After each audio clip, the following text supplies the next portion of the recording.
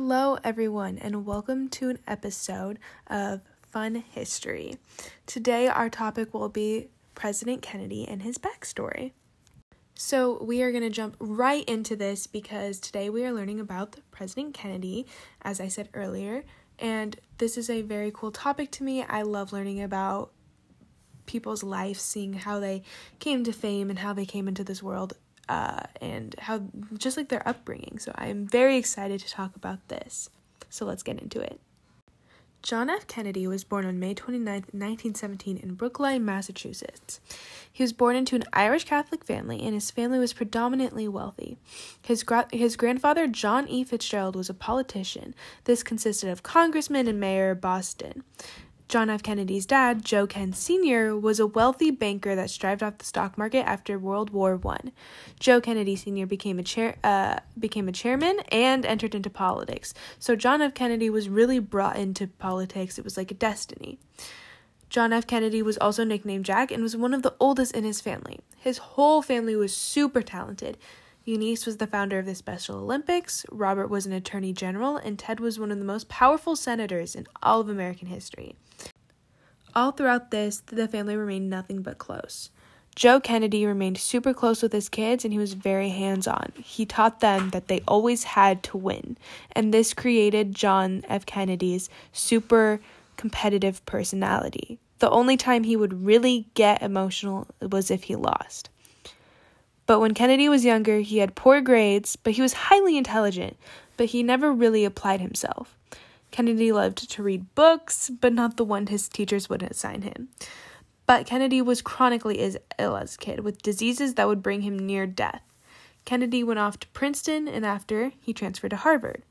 Kennedy had a reputation of being fun and a really funny person. Kennedy wrote a very popular book, Why England Slept, during World War II.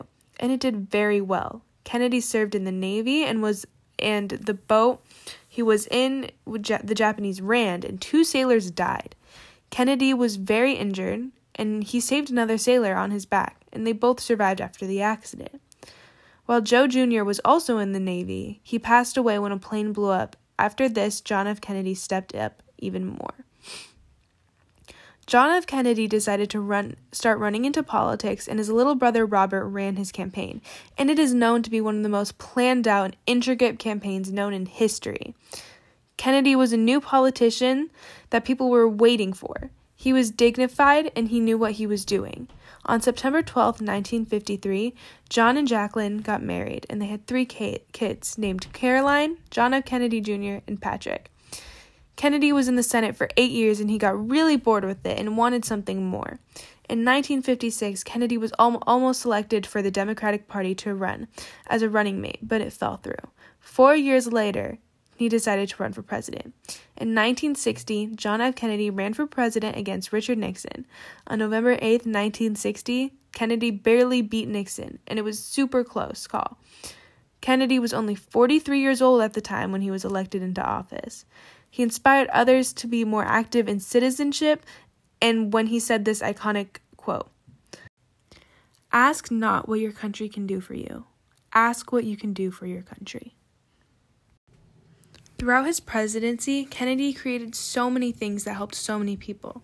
He created the Peace Corps by executive order in 1961, and he created the Alliance for Progress to foster greater economic ties with Latin America in hopes of alleviating poverty. Kennedy also presided over a series of international crises.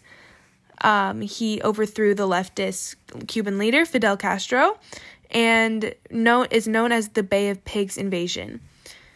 The greatest crisis the Kennedy administration was when they had to deal with the Cuban Missile Crisis. The Soviet Union had sent ballistic nuclear missiles to Cuba, and Kennedy had to block them and vowed to defend the United States no matter what. After several days, during which the world seemed to be ending, the Soviet Union agreed to remove the missiles in return of Kennedy's promise to not invade Cuba.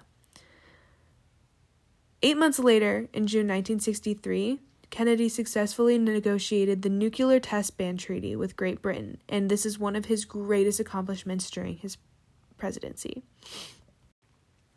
Kennedy's views were rather mixing. He would take tax cuts, he raised minimum wage, he wanted to improve education and healthcare.